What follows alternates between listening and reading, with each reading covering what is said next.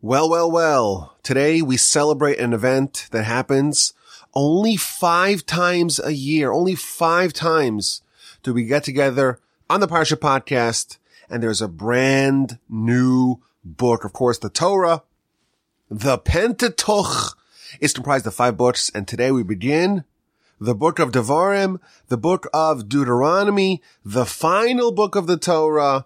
This is the stretch run of the 6th year of the Parsha podcast with the help of the Almighty. What an amazing day. What an incredible opportunity to dig into this incredible book and Parsha. Of course, our Parsha begins the 3 Parsha long speech of Moshe. This is a bit more than a month before his passing. And in just a couple of weeks, Moshe is going to pass.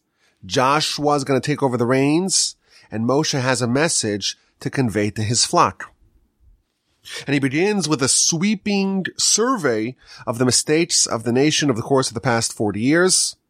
But he's not criticizing them. He's not rebuking them. He's not castigating them. He's not reprimanding them directly.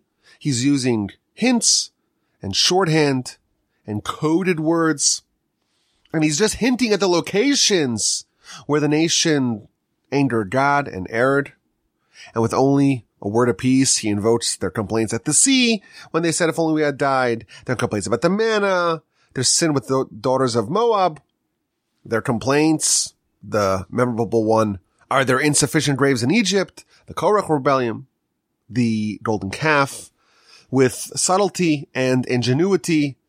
Of course, he's trying to allow them to save face. Moshe reminds the nation of what they did. This is the subject of the first 4 verses of our Parsha. And then Moshe begins to spell out more about what they need to know before he passes. And he begins to explain the Torah, to repeat the Torah with great clarity. This is truly the theme of the book. Moshe is preparing the nation for what they need to know before he passes. And he's explaining the Torah to them, and he's trying to set them up for success in the day after. And to do so, he retells, this time in a more expanded fashion, more of the episodes of the past 40 years. And he begins at Sinai in the aftermath of the revelation. It's time to go to the land. And then he recounts his own inability to lead the nation alone, and the appointment of the hierarchical system of leaders of 1,000, leaders of hundreds, leaders of 50, and leaders of 10.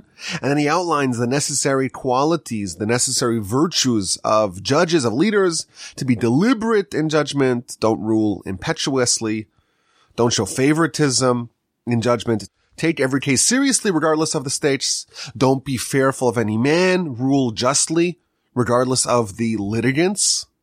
And then he tells them, well, if there's easier questions, you can resolve them in the lower courts, while the more difficult questions you bring to me.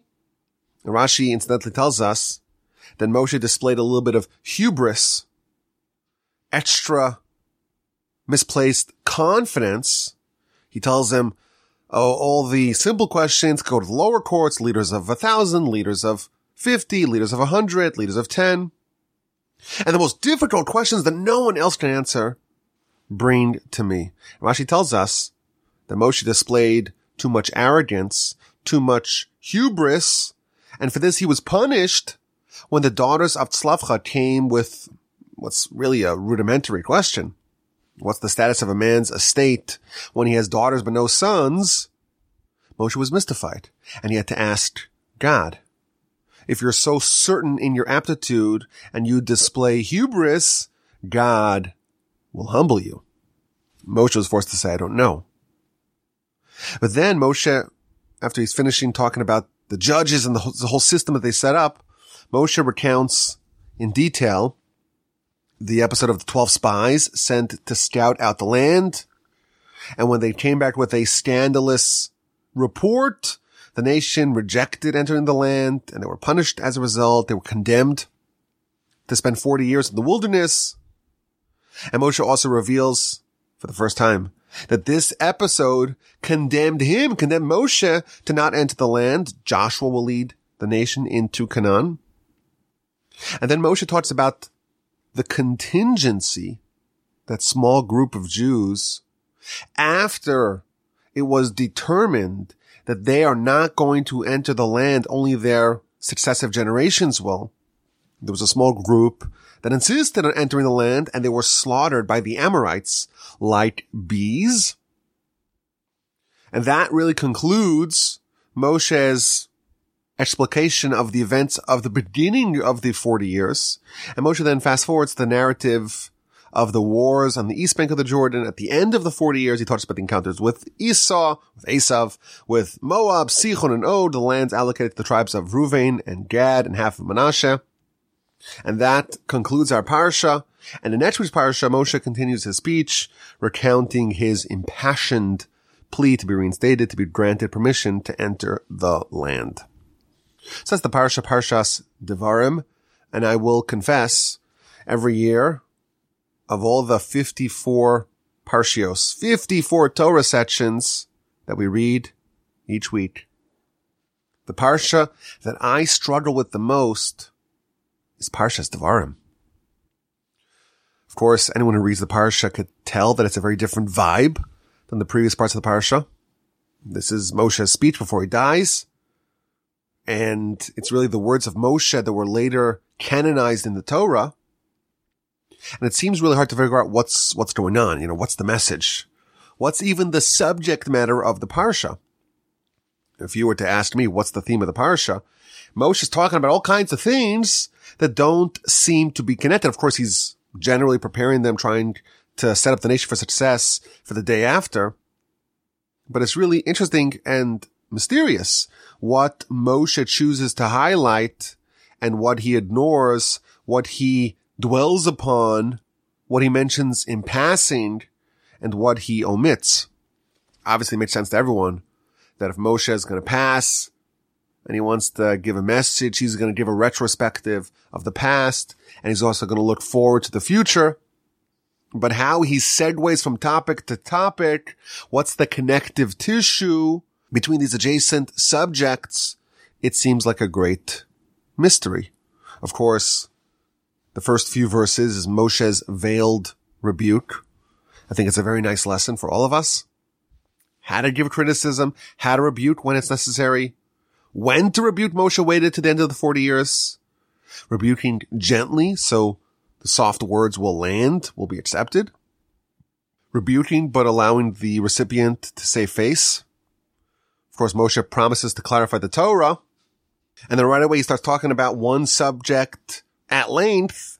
When Moshe felt that he couldn't be the sole leader, he couldn't bear the people alone, he had to ask for help.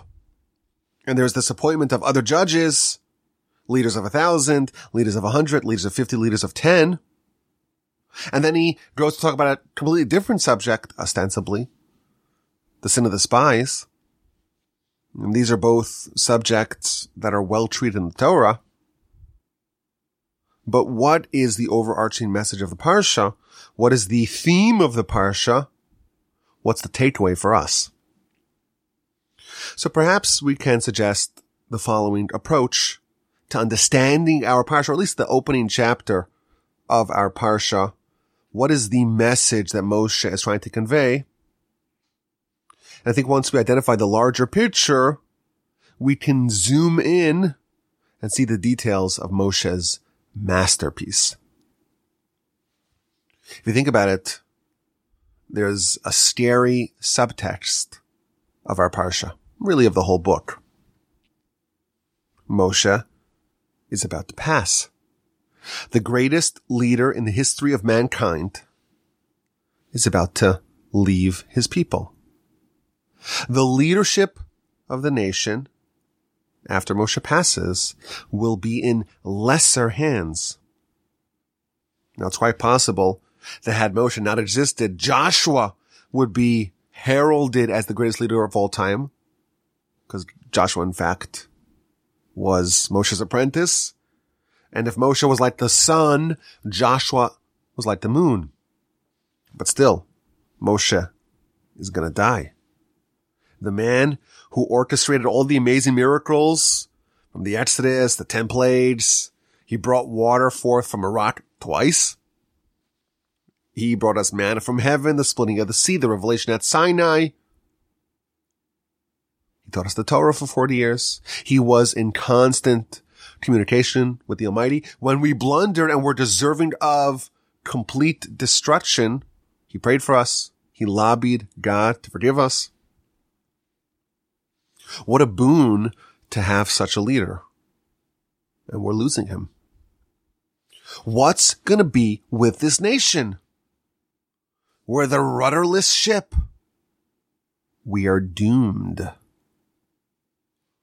How will we endure? How will the nation survive? Now, of course, any people, any nation that loses a great leader, this is a problem they have to face. But there's a particular and unique problem in this instance. Because we're not just any nation. We're this kingdom of priests and a holy nation. We're the representatives, the emissaries of God in this world. And the Almighty gave us his Torah with a mission to use the Torah to perfect ourselves and to fix all of mankind. That's it. It's a simple mission.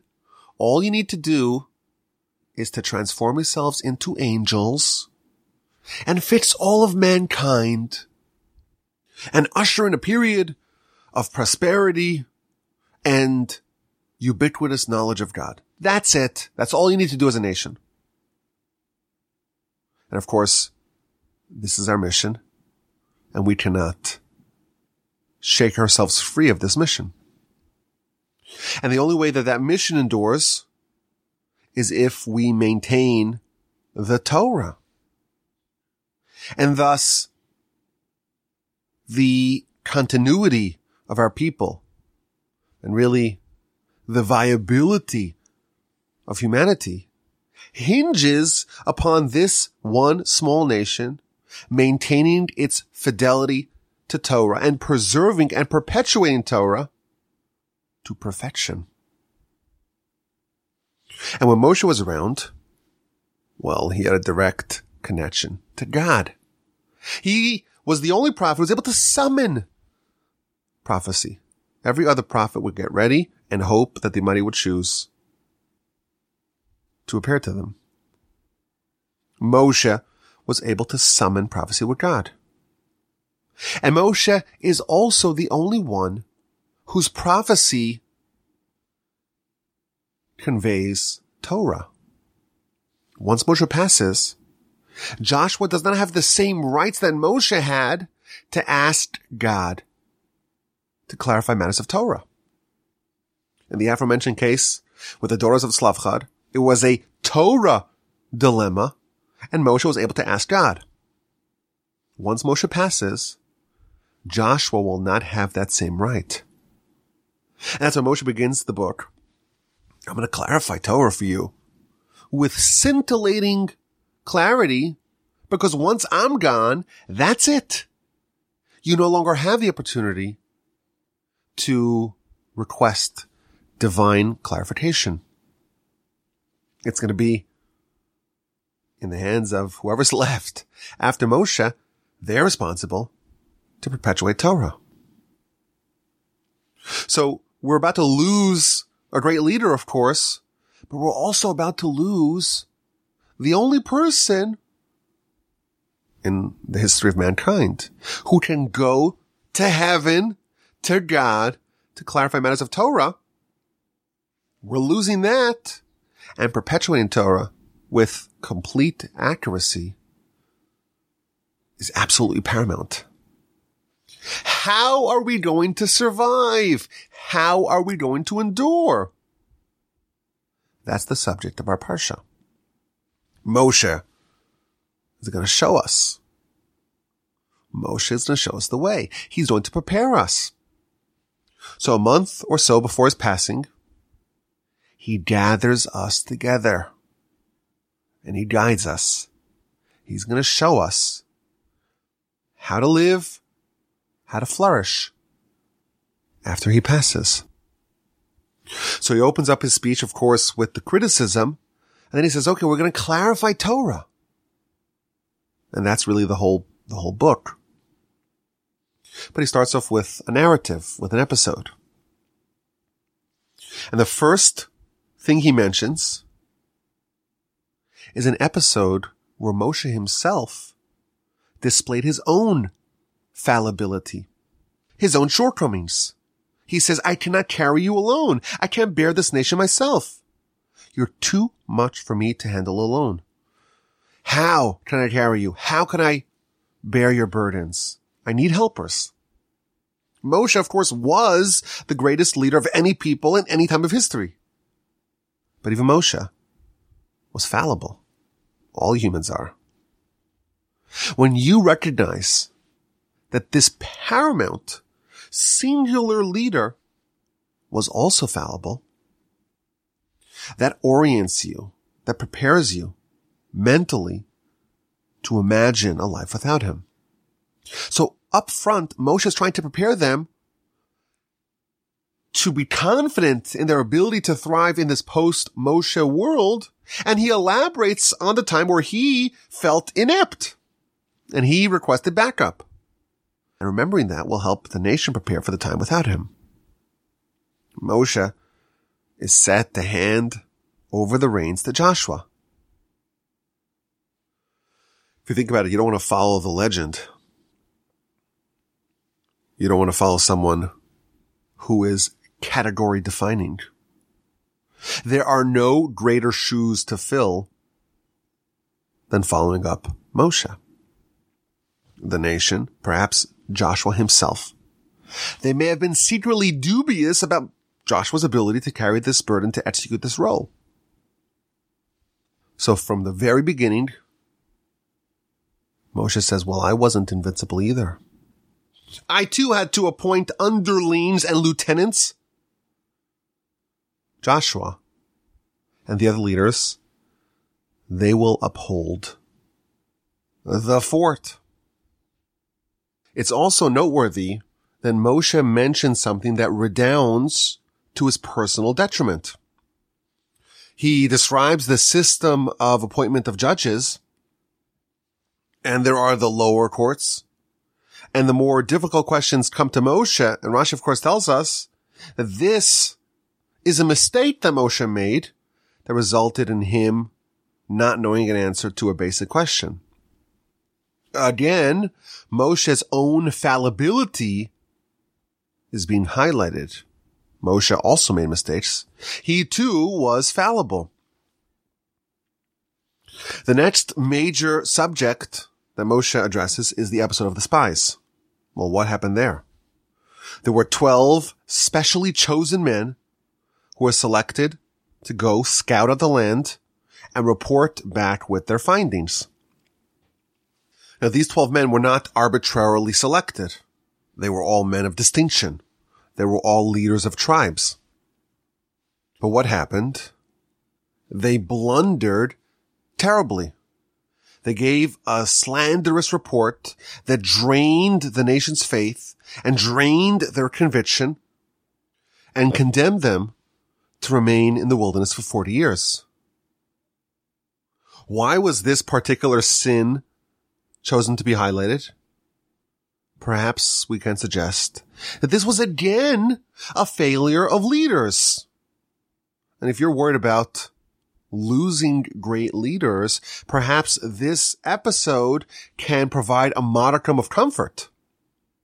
The nation is dreading the loss of Moshe, and Moshe comforts them by demonstrating that the leadership hitherto was not mistake-free. Moshe was fallible.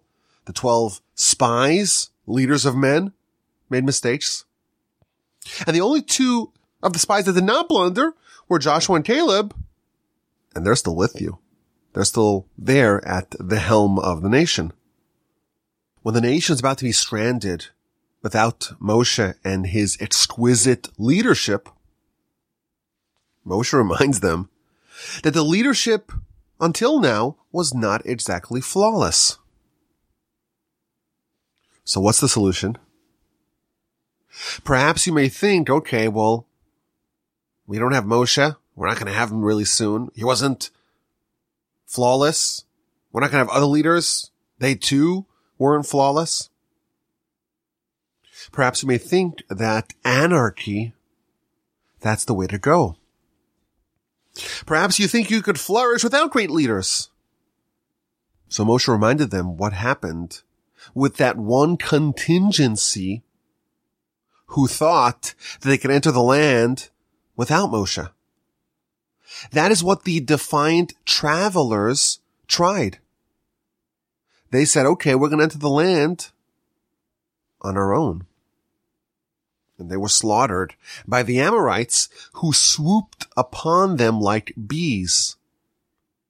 Anarchy, going on your own, ignoring the leaders, well, that's not the way.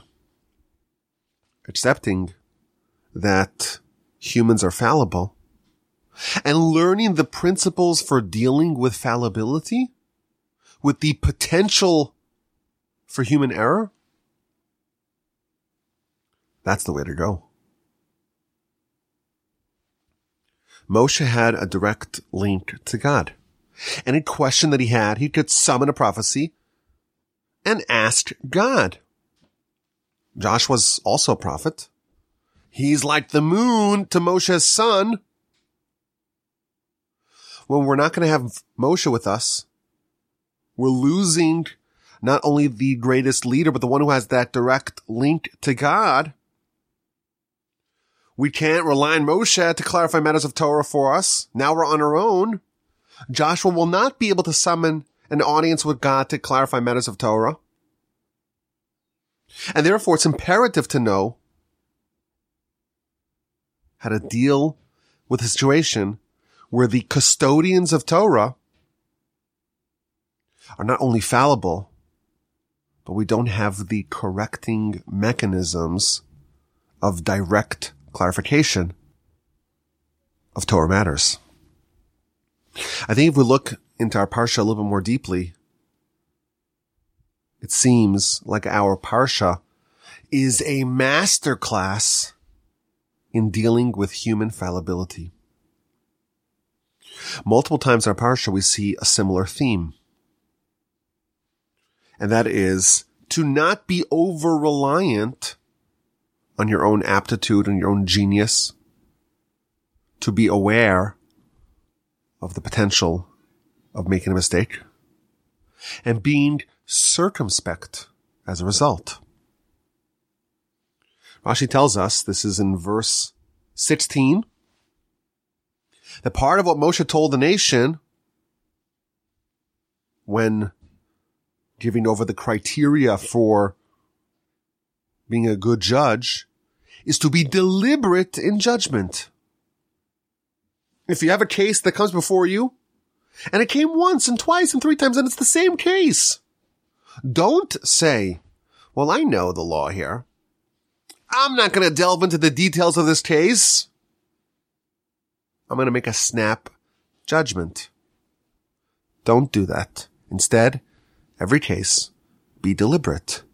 Every case, consider the questions relevant to that case. Be deliberate. Don't rely on your memory. Don't rely on your capacity to evaluate and to size up a case in an instant. Remember your fallibility and account for it by setting up safeguards to make sure you don't make mistakes. The first rule of navigating your fallibility is remembering that you're not invincible. You are prone to mistakes, and don't lose your vigilance. If you think about it, the whole system of judges, it's all based upon layers of safety measures to avoid mistakes. You have a question, you go to your local leader, your leader of 10, the small little cohort that you're part of. And if they know, and they can prove the answer, then great. If not, it moves up the chain.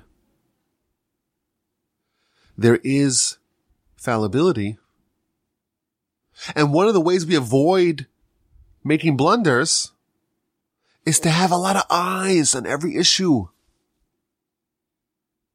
And the more people see it, the less likely that an egregious mistake will fall into the system.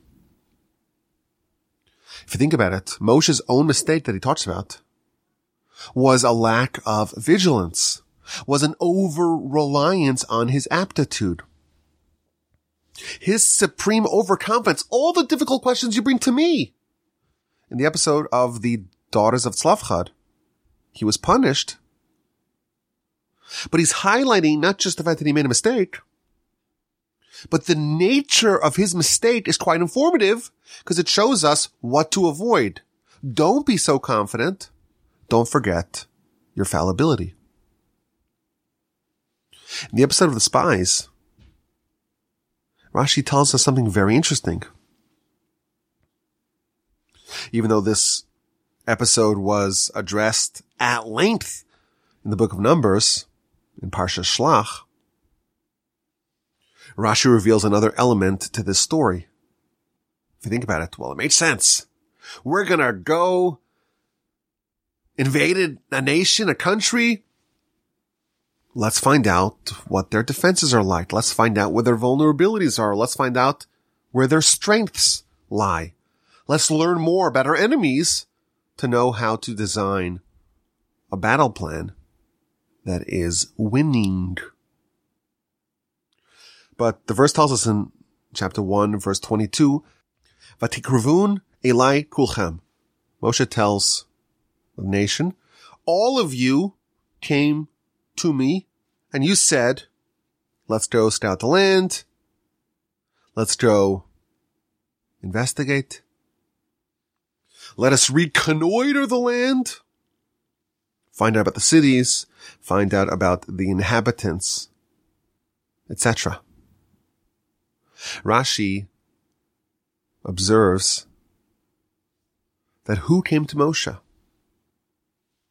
Everyone came to Moshe. Vatikruvun elai kulchem. All of you came to me. Says Rashi, they came bi'irbuvya, in a disorganized mixture. The young people were pushing and trampling upon the old people. And the old people were pushing and were trampling upon the elders. There was a mad rush to send scouts. The people came in a mixture. There was one grand, confusing hodgepodge. This wasn't an organized request. It was a great, confusing mix. Everyone was piling atop of each other, telling Moshe, we have to send spies. Moshe is revealing to them and to us a critical point that led to this mistake. This wasn't calmly thought out. This wasn't coolly, objectively reasoned. There was no clear-headed assessment. There was no calm point, counterpoint analysis. No one measured the pros and the cons of sending the spies. Everyone just ran as one, trampling over each other to pitch this to Moshe. There was overconfidence. Everyone was so convinced in the merits of this mission, no one thought maybe this is a mistake. No one ruminated upon it. No one remembered maybe as fallible humans, we should reconsider, we should see the other side. They were like the judges who said, I know what to do here. I know the judgment. I don't need to get involved and really dwell upon the considerations. This is another example of how a person who recognizes their capacity for mistakes, recognizes their own fallibility, if they just thought about it, they would have avoided that blunder. like the judges in the episode of the spies, we're shown a system of error avoidance.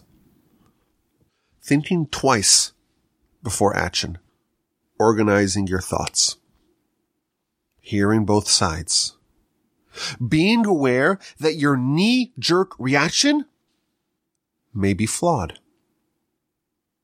When you are aware of your own fallibility and you proceed with caution, knowing that you are prone to make mistakes, well, that's a system in which you're less likely to make said mistake.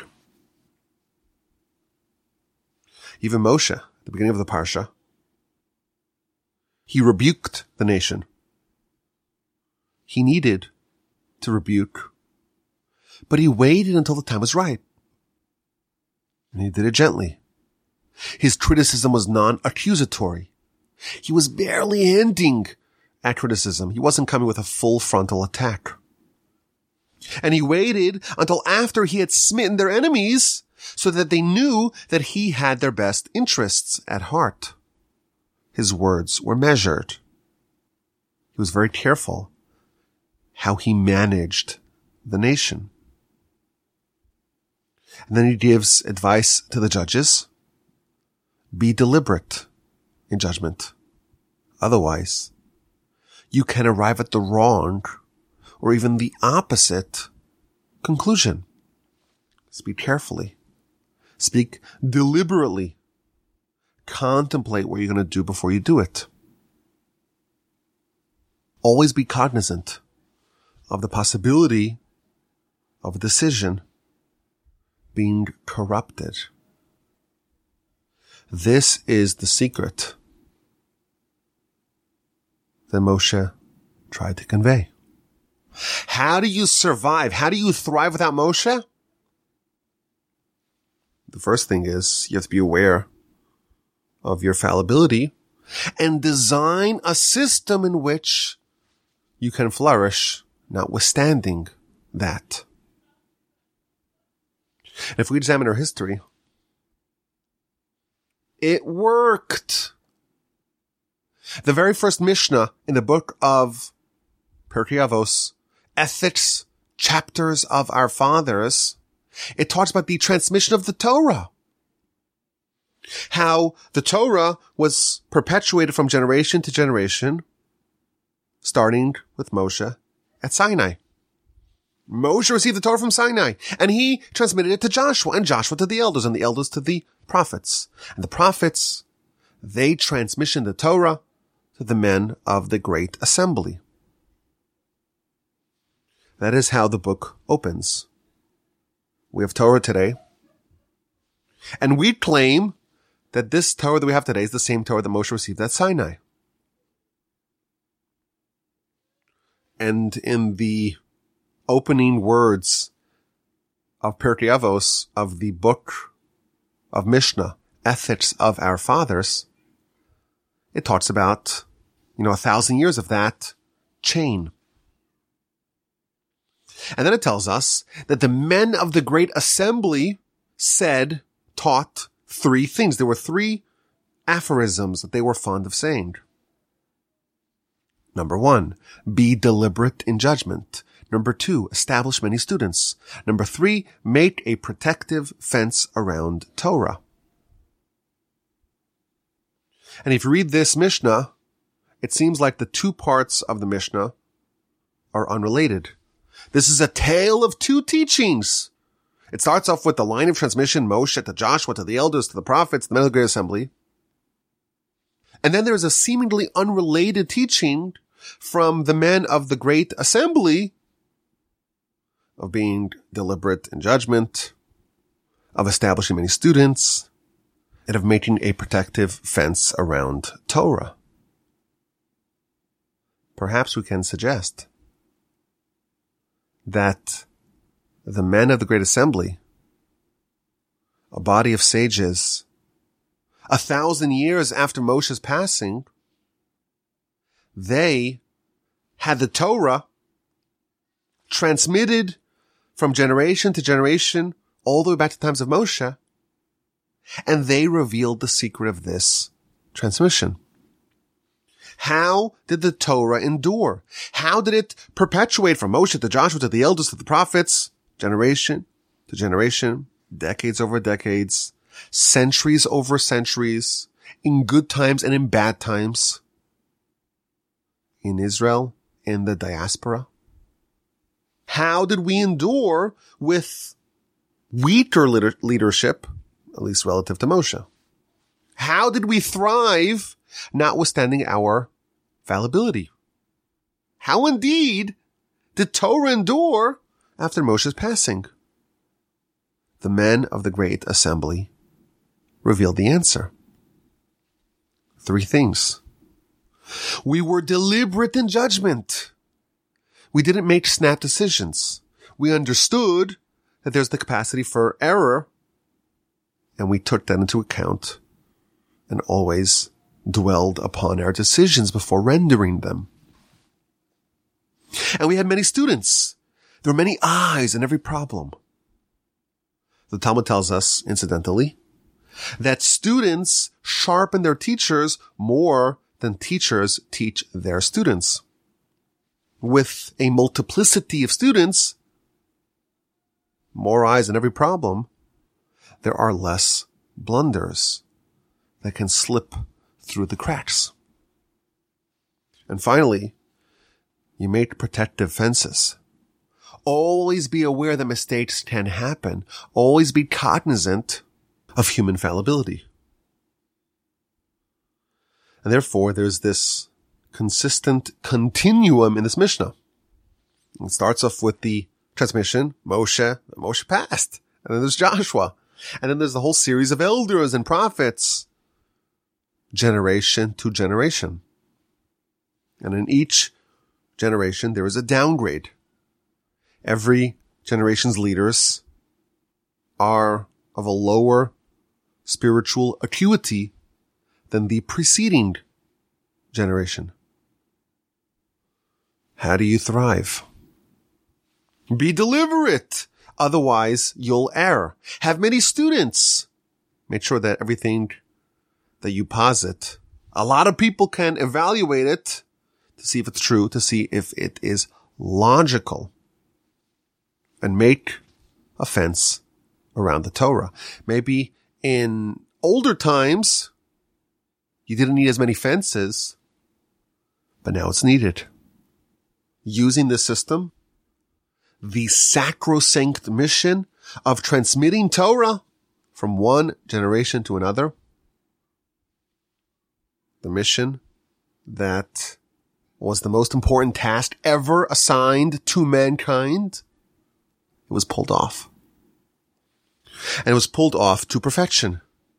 Despite the fallibility of man, despite not having Moshe, despite the systematic degradation of the spiritual acuity of each successive generation.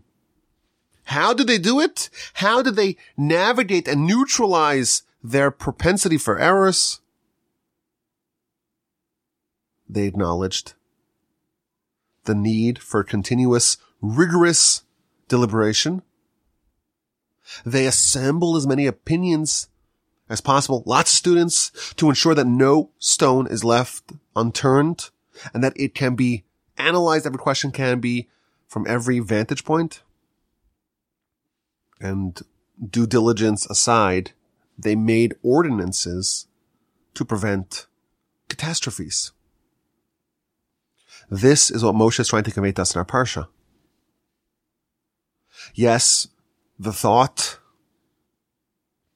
of enduring, of continuing without Moshe can be terrifying, can be intimidating. But there's a way to do it. When you are aware of your own fallibility and you prepare and you act accordingly, you are well positioned to flourish, notwithstanding all the headwinds you're about to face. I think this model is applicable to many endeavors. Of course, we're not judges, but we all have to make decisions, and we're all fallible. In our Parsha, we're taught how to deal with our fallibility. There's one way of doing it. You make quick decisions, snap decisions, knee-jerk decisions, allowing your first instinct to show the way. We have a tradition that if you're ever so convinced to one of two options, and you're super overeager, you feel this push, this desire to do that, it's usually a sign, tradition tells us, that that position, that side of the fork in the road is the option that's preferred by the Yetzer Hara. Your first instinct is quite likely to be wrong. But there's a second system. And that second system operates by slow, deliberate, careful analysis, where all sides are examined, decisions are put off until there's more clarity, having a lot of people offer their input, being measured, realizing your own shortcomings. And if we recognize that, if we are aware of our own fallibility and we plan accordingly, we can and will flourish and triumph. Okay, let's get to this week's exquisite insight. This is truly an exquisite one. If you agree, send me an email, rabbiwalby@gmail.com. I finally caught up with all the emails that I had backlogged going back to my trip to Israel. So it's an empty inbox. Flood it with your emails, rabbiwalby@gmail.com. There is a very unique verse in verse 12 of our Parsha. Eicha esa levadi torchachem umasachem v'rivchem. Moshe tells the nation, how can I carry your contentiousness, your burdens, and your quarrels?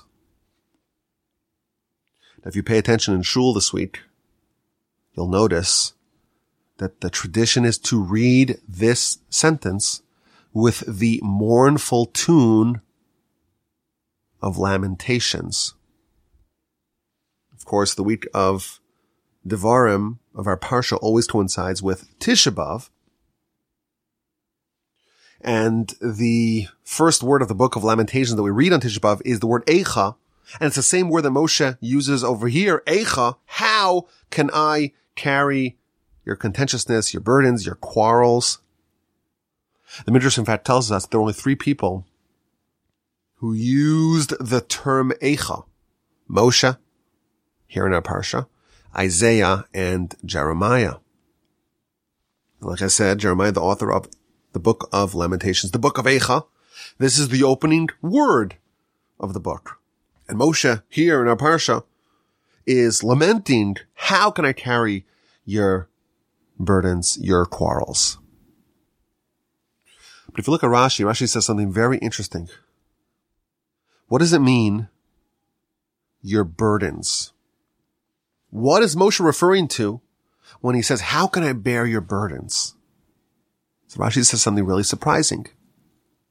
Rashi says this reveals to us that the Jews were heretics. They were apitorsim. And Moshe is saying, how can I bear your burden? How can I bear your heresy? And he gives an example. If Moshe left his house early in the morning, they said, well, why is Moshe leaving so early? Maybe things aren't so rosy in his house. And if he's leaving late, they would say, why is Moshe leaving late? Maybe he's plotting evil plots against us. And that is what is referred to here with the heresy of the Jewish people. And if you read this Rashi, it raises an obvious question. Why is that heresy? Maybe they were ingrates, they didn't appreciate Moshe, but why is this an example of heresy? But regardless, there's an astonishing point here being conveyed by Rashi.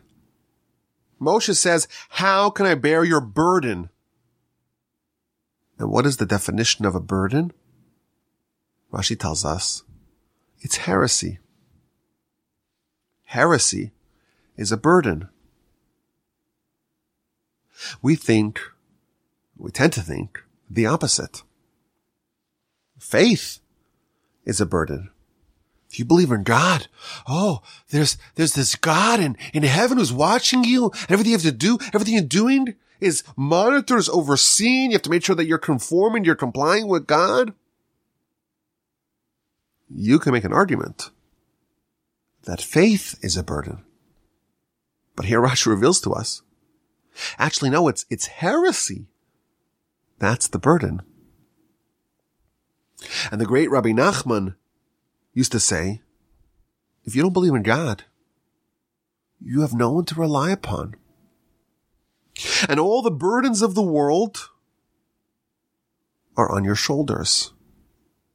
And everything that comes up in your life, every problem that you encounter, is a burden on your shoulders.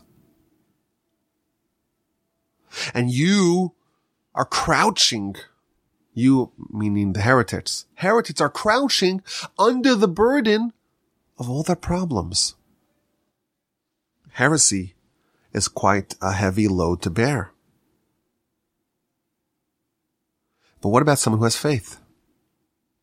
If you truly believe that the Almighty exists and everything that happens to you, everything you encounter, it's all overseen, orchestrated by God. And you know that God only expects of you what you can do. Everything that you cannot do is not your responsibility. Then the only thing on your shoulders is what you could do. Everything else, well, that's not my job. That's God's job to worry about. But without God, heresy results in the burdens of the whole world being upon your shoulders. There's this terrible uncertainty. What's going to be? Are we going to be hit by an asteroid? Is it going to be nuclear war? Is it going to be climate change and there won't be any water or there'll be too much water? What's going to be? We're going to die. And what happens when we die? It's so unknown. It's so terrifying. Oh, did you see what happened on the news? Oh, politics. What if this politician gets elected? We're all doomed. What's going to be? There's monkeypox and COVID and all that. If you have faith, then you know that what I cannot be in charge of is God's responsibility. And He knows how to do what He needs to do. And He could be in charge. And I could allow Him to have that burden. It's not my burden. It's His burden. Thus, faith, Rashi reveals to us, is actually quite liberating. The burden is really on God. It's not my responsibility. Of course, if it's something that I do have a say in, that I can affect, well then, it is my burden. Maybe it doesn't feel like a burden, because after all, the Almighty chose me for this mission. It's my mission. It's my calling. But there's no burden. What a beautiful idea here, courtesy of Rashi. Heresy is a burden. Faith is liberating. I thank you for listening. Are you as excited for this book, the book of Deuteronomy, as I am? Send me an email, rabbi@wojima.com. Have an incredible day, a wonderful rest of your week, a restful, uplifting, invigorating Shabbos upcoming. Of course, this Shabbos is the 9th day of it's Tish B'Av. But of course, we don't fast on Shabbos. We don't show signs of mourning on Shabbos. The fast will be pushed off to Sunday. So starting with Saturday night, we're going to be fasting. We're going to be mourning in the event the temple's not rebuilt in time. We will dwell upon, we will mourn the destruction of the temples and the departure of God from our midst. And we hope that we will merit to see the reestablishment of the temple and the reinstitution of the Sanhedrin and the reestablishment of the Davidic monarchy headed, of course, by Messiah. May we all merit to witness that day. Until next week, even if Messiah does come, we still have a Parsha podcast to do. I hope to get together once again in good health and in great spirits. And as always, my email address is rabbiwalby@gmail.com.